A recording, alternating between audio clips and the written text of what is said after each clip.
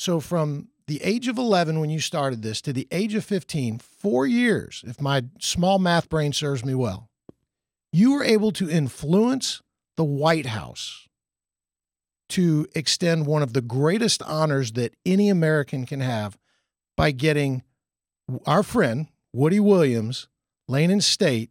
What's next? What else can you do? You've done that in 4 years in your life.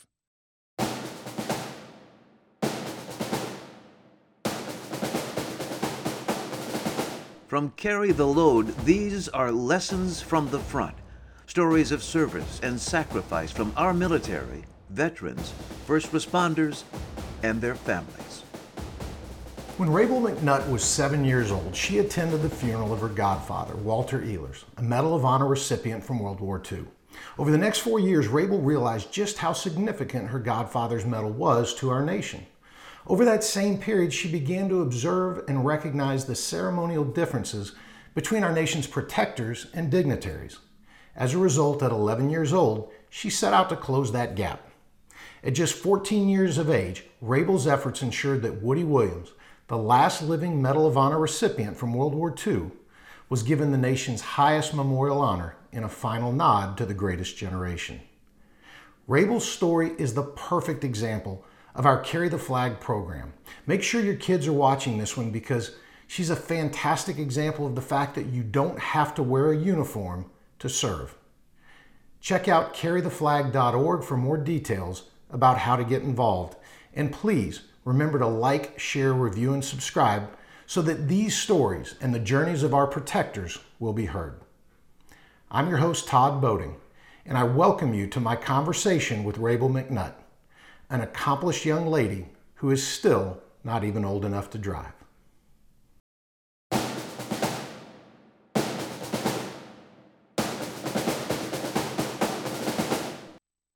How old were you when you started this? I started my nonprofit in 4th grade, so I was, 4 years ago, so that's 11. I was 11 years old. So you were 11 years old. When did you first get the idea? When I was like 7, going to my godfather's funeral. You were 7 years old when you first got this idea. I mean, it wasn't put in action, but it's something that just came back years later, be like, actually, that was a good idea. Like, what did I just say then? Okay, so your kind of your first memory of it, your first recollection was you were 7 years old. The nonprofit, then your godfather passed away. Your godfather being Ehlers, who was. I want you to tell me about your godfather because I think this is extremely significant. Actually, you know what? I'm going to back up another step. I want to make sure everybody understands. You were 7 when you first thought about this. You were 11 when you started the nonprofit. And then how old are you now? I'm 15. You're 15. So from the age of 11 when you started this to the age of 15, 4 years, if my small math brain serves me well, you were able to influence the White House to extend one of the greatest honors that any American can have by getting our friend, Woody Williams, laying in state, actually laying in honor. We kind of talked about that earlier. What's next? What else can you do? You've done that in 4 years in your life. I mean, it was a group effort. It was a family endeavor to begin with. And I mean, next we're trying to see if we can do a final state funeral or laying in honor for each of the Medal of Honor holders. For each of the wars, the final Medal of Honor holders. So for Korea, then hopefully Vietnam, and on from there. You remember your godfather pretty well? I have a couple memories of him. Okay, but you've studied him. Mm-hmm. And you understand how heroic the actions of your godfather were. Yes. And so you're witnessing the funeral and you start piecing things together as a young child. What's going through your mind about your godfather, though? Did you feel like there was an injustice? That more attention should have been paid to him? Was that part of the motivation for this? I mean, as a 7-year-old going to this funeral, it was more of, wow, this is actually a big deal. Like, it's something that I've heard before and I've been taught, but it's not something that I've personally, like, had a connection to or felt like I had a connection to. So it's really cool to see that all play out. And I guess it was just that one little seed that planted that started this whole thing where I started getting more passionate about it. And the more I learned, the more people I met along the way, and those amazing stories I started to hear. That's what brought it all together. So I love the way you said that, by the way. You planted a little seed at 7 years old, and then by the time you were 11, that had really blossomed into something special for you, something very meaningful. Do you remember any of the things that happened from the time you were 7 to the time you were 11 that just said, I've got to do this. We've got to get this done. Was there anything in particular? I mean, I think whenever we started putting this in motion, it was never in my wildest dreams something that would actually go through and get this all done. I mean, it was just something little that started in Dallas. We went to Love Field to a veterans event there. We started collecting signatures. We went in a parade, but then it started getting bigger outside of Dallas, outside of Texas. We started getting more state chairmen in each 50 states. And that's when it started becoming a whole nation effort where everyone was involved and everyone really pushed to make this happen. I'm curious, though, what do your friends say about this? Do they have any idea what you've done? I Because you're very humble. I can see that. You're quick to give other people credit. But do any of your friends have any idea how significant this is? I mean, I'm not actually sure because one, ever since I've got into Hockaday, I've started to do things with them. I Mm-hmm. hope to start like a veterans club next year, sort of getting like the word out and maybe drawing recognition to veterans who are at Hockaday, that sort Mm-hmm. of thing. So from that, I think some people have gotten more interested, sort of understood what I'm doing. It was really um, this one post that Hockaday did where I was on it and everyone saw it and they were like, wait, what did you do, Rabel? Like, wait, that's actually really cool. I didn't know you did that. So it was sort of exciting just to see like how other people could become excited about the same things that I were passionate about. So let's talk about that a little bit. You and I, although we weren't introduced. We were both at Woody Williams' ceremony up in Washington D.C. And I'm curious to hear about your experience, especially when you see Kyle Carpenter standing up at the World War II memorial talking about Woody Williams. What what was going through your mind as you're looking at this saying, okay, or did you realize that you had a lot of responsibility for even that aspect of it? Well, to start, it was crazy that I mean, the youngest Medal of Honor holder living today. Well, obviously, the youngest Medal of Honor holder was getting to say this about the oldest Medal of Honor holder from World War II, and that he mentioned my name because I was like, I didn't know he was going to mention my name in that. I was like, oh, okay, like wow, I got to stand up, and all these people clap for me. It's like, wait, okay, what's going on here? It was cool, and I got to lay the wreath. Um, when I was watching this whole thing proceed, I was like, wait, is this actually happening? Because there were so many things that went through to make this day possible. So many people tried so hard and gave all their effort to make this happen. And it was something that finally came through and it pieced together. And I could see everyone's enjoyment happening while this was going on. I was like, okay, well, I mean, look at everyone happy doing this. This is something that I'm really glad that came That happen. probably felt pretty good. It did. It was, I mean, in the moment, I was like, wait, what's going on? And then afterwards, it's more like it sunk in. I was like, okay, we actually got this done. That's really nice. That's really sweet to hear. Yeah, it was an incredibly beautiful ceremony. It was patriotic. It was refreshing, for which, that may not mean the same to you at your age as it does to some of us who are a little older, but it was refreshing to see so many people come together. And I will tell you, obviously I didn't know you at that time, but it was refreshing to see and listen to the impact that someone of your age was able to have on so many other people. And that's where, I know I know you've been told this before, but you should feel very proud of yourself for that because that was, I mean, that's What we always try to get people to understand, Rabel, you don't have to serve in uniform to serve this country. And it's not everybody's cut out for serving in uniform. Not everyone wants to, not everyone should, but you figured out a way to do it at 11 years old. It's just, I mean, honestly, I'm just, to this day, I'm still very impressed by it. As many times as I've said that. Thank you. Tell me about, through what you've studied, your godfather, Medal of Honor recipient, Woody Williams became a friend, Medal of Honor recipient. Kyle Carpenter mentions you at Woody's service, Medal of Honor recipient. What does that medal mean to you now? Something that multiple Medal of Honor recipients have said to me and continue to say is they don't wear it from themselves, they wear it for the people who didn't make it home, for the ones whose memories don't stay alive today, and it's for them who they wear it for. They aren't doing it for themselves. They didn't decide to go into battle and do this heroic thing.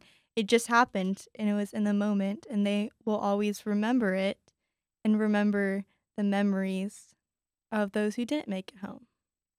Yeah, that's special. That's really special. So going back to, as you started this, was there a time where you said, I don't think we're going to be able to get this done? Were you ever concerned about that? Or were you just, was that the value of being young and saying, well, I don't know any different. Of course we're going to get it done. I think it was right when Mr. Williams died, where everyone was in a hustle trying to see, I mean, can we get this done? Is this even going to be a thing? That's when a little doubt came in. It's like, okay, we don't have that much time. He's passed. I mean, it's now or never. What is your favorite memory of Woody Williams? Because you met him more than once. Certainly talked to him, I know. Yes. I mean, over the years, we had some things that we did together, and it was honestly just the stories and the just casual conversations that I have with him that stuck the most because, I mean, I don't think I would ever meet such an amazing man than him before. And I mean, it's just crazy to hear like all these things that you would read about that people would tell you stories of, but it's coming from the first person, like who actually did these things. And that, I mean, that was just nothing can beat that. You know what I remember that he told me? There were two things. So I got to interview him on his front porch in West Virginia, right near where he grew up, and it was one of the great memories I'll ever have. But I remember him telling me he never saw a dollar bill until he was 16 years old, and his mother made all of their clothes. So they used to have these feed sacks, that they would feed the animals with, and those, once they were finished, feeding the animals with that, they were converted into their clothes. And I thought, wow, that's a different part of society than we live in now. But the one thing I always remember about him is we went to breakfast that morning, and he did not finish his breakfast, and it was French toast, and there was only about a half a piece left, and he boxed it up and took it home. Wow. Now, why is that significant? Because we don't think like that anymore, and we talked about that, how we're a throwaway society now.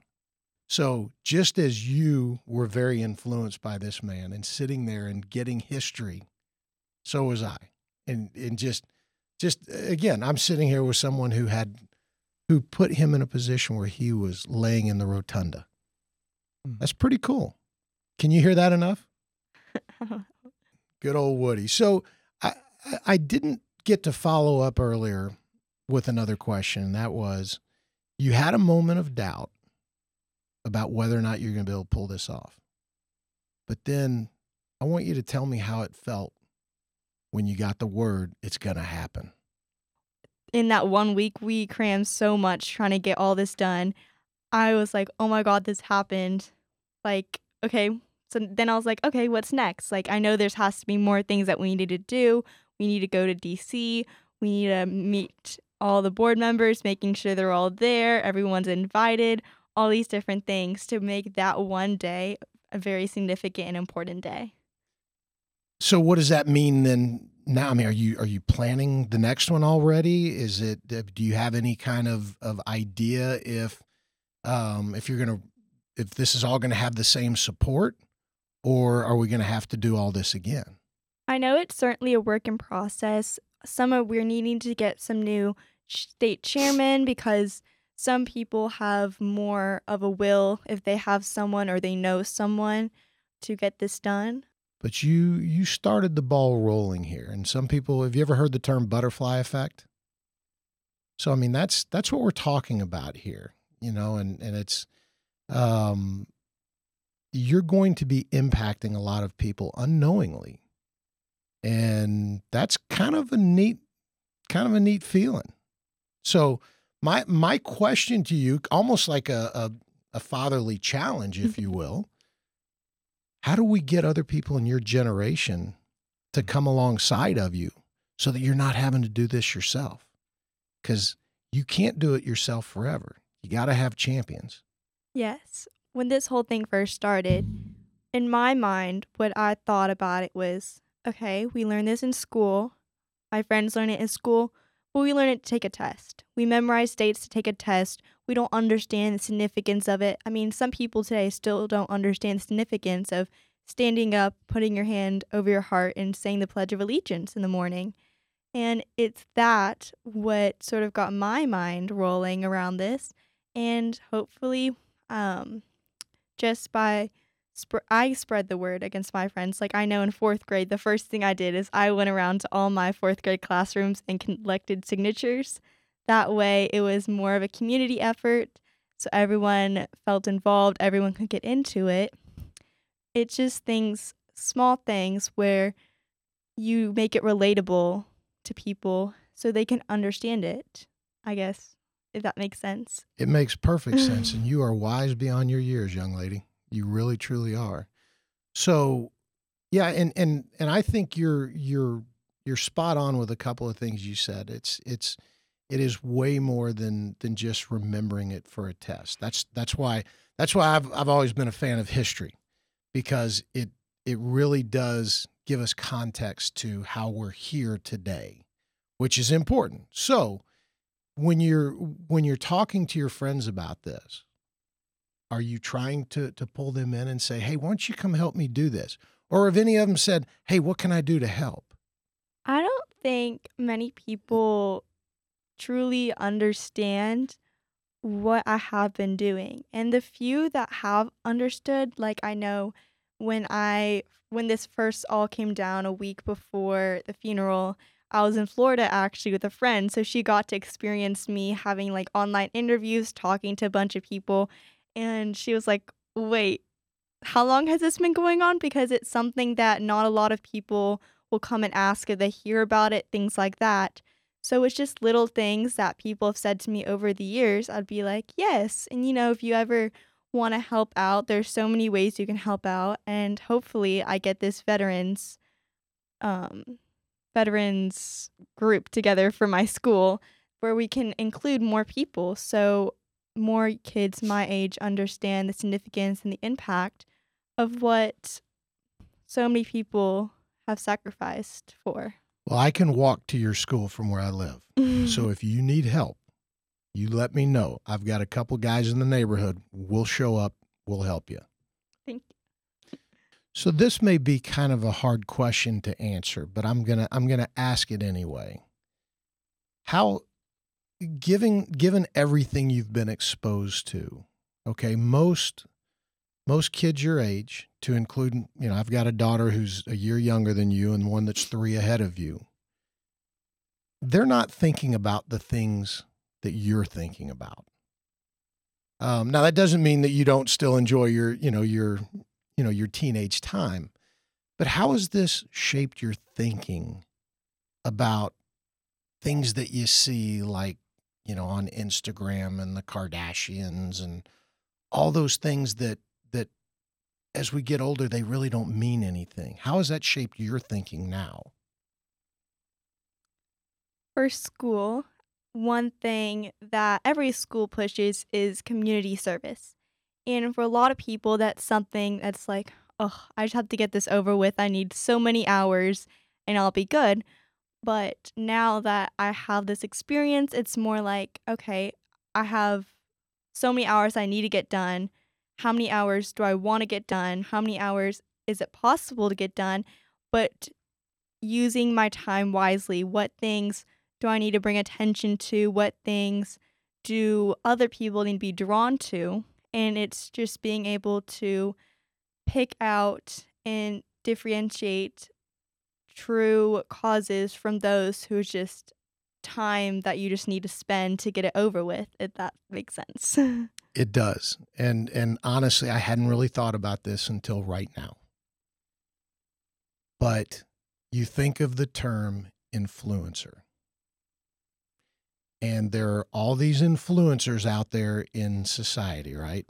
Influencers, and I'm putting this in air quotes. The influence that you've had at your age versus the influence that other kids have at their age, I know a lot of people that'll put their wind behind your sails for that, because that is the right influence to have. And I just want to commend you. I'm probably gushing over you too much, but I just think it's really special what you've done. So last couple of questions. There's probably somebody out there who you don't even know yet, who's either listening to this or they've followed you on any social media platform, and they've got a cause that they want to put their energy behind, but they're scared. They're hesitant. They're just not sure. They don't have the confidence yet to do it. What do you say to that person?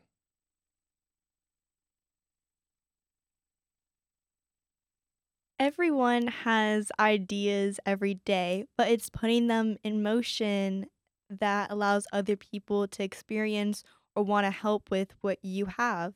So if you have an idea, you have to push it out, you have to get support because there's going to be a lot of people around you who are influential and who are really passionate about your idea. And those are the people who will really help you make leaps and bounds on whatever you're trying to get done.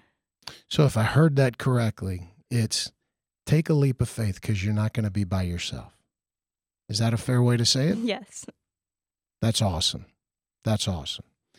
Well, here's my last question. As you know, Carry the Load is about making sure that we remember those people who never got to take off the uniform, or those people who we just need to keep their memory alive because of the commitment and the sacrifice they made. So my question is, who are you carrying? I am carrying my godfather, Ehlers. I am carrying Mr. Williams. I'm carrying everyone who doesn't have memories, whose people are still here. Let me rephrase that. Everyone who's maybe been forgotten, everyone whose family, who they never came back to their family, who fought, who sacrificed for our country. And it's not just having them remembered by their family, by their friends, by their peers. It's having them remembered by their country, because it's their country who they sacrificed for and they fought for.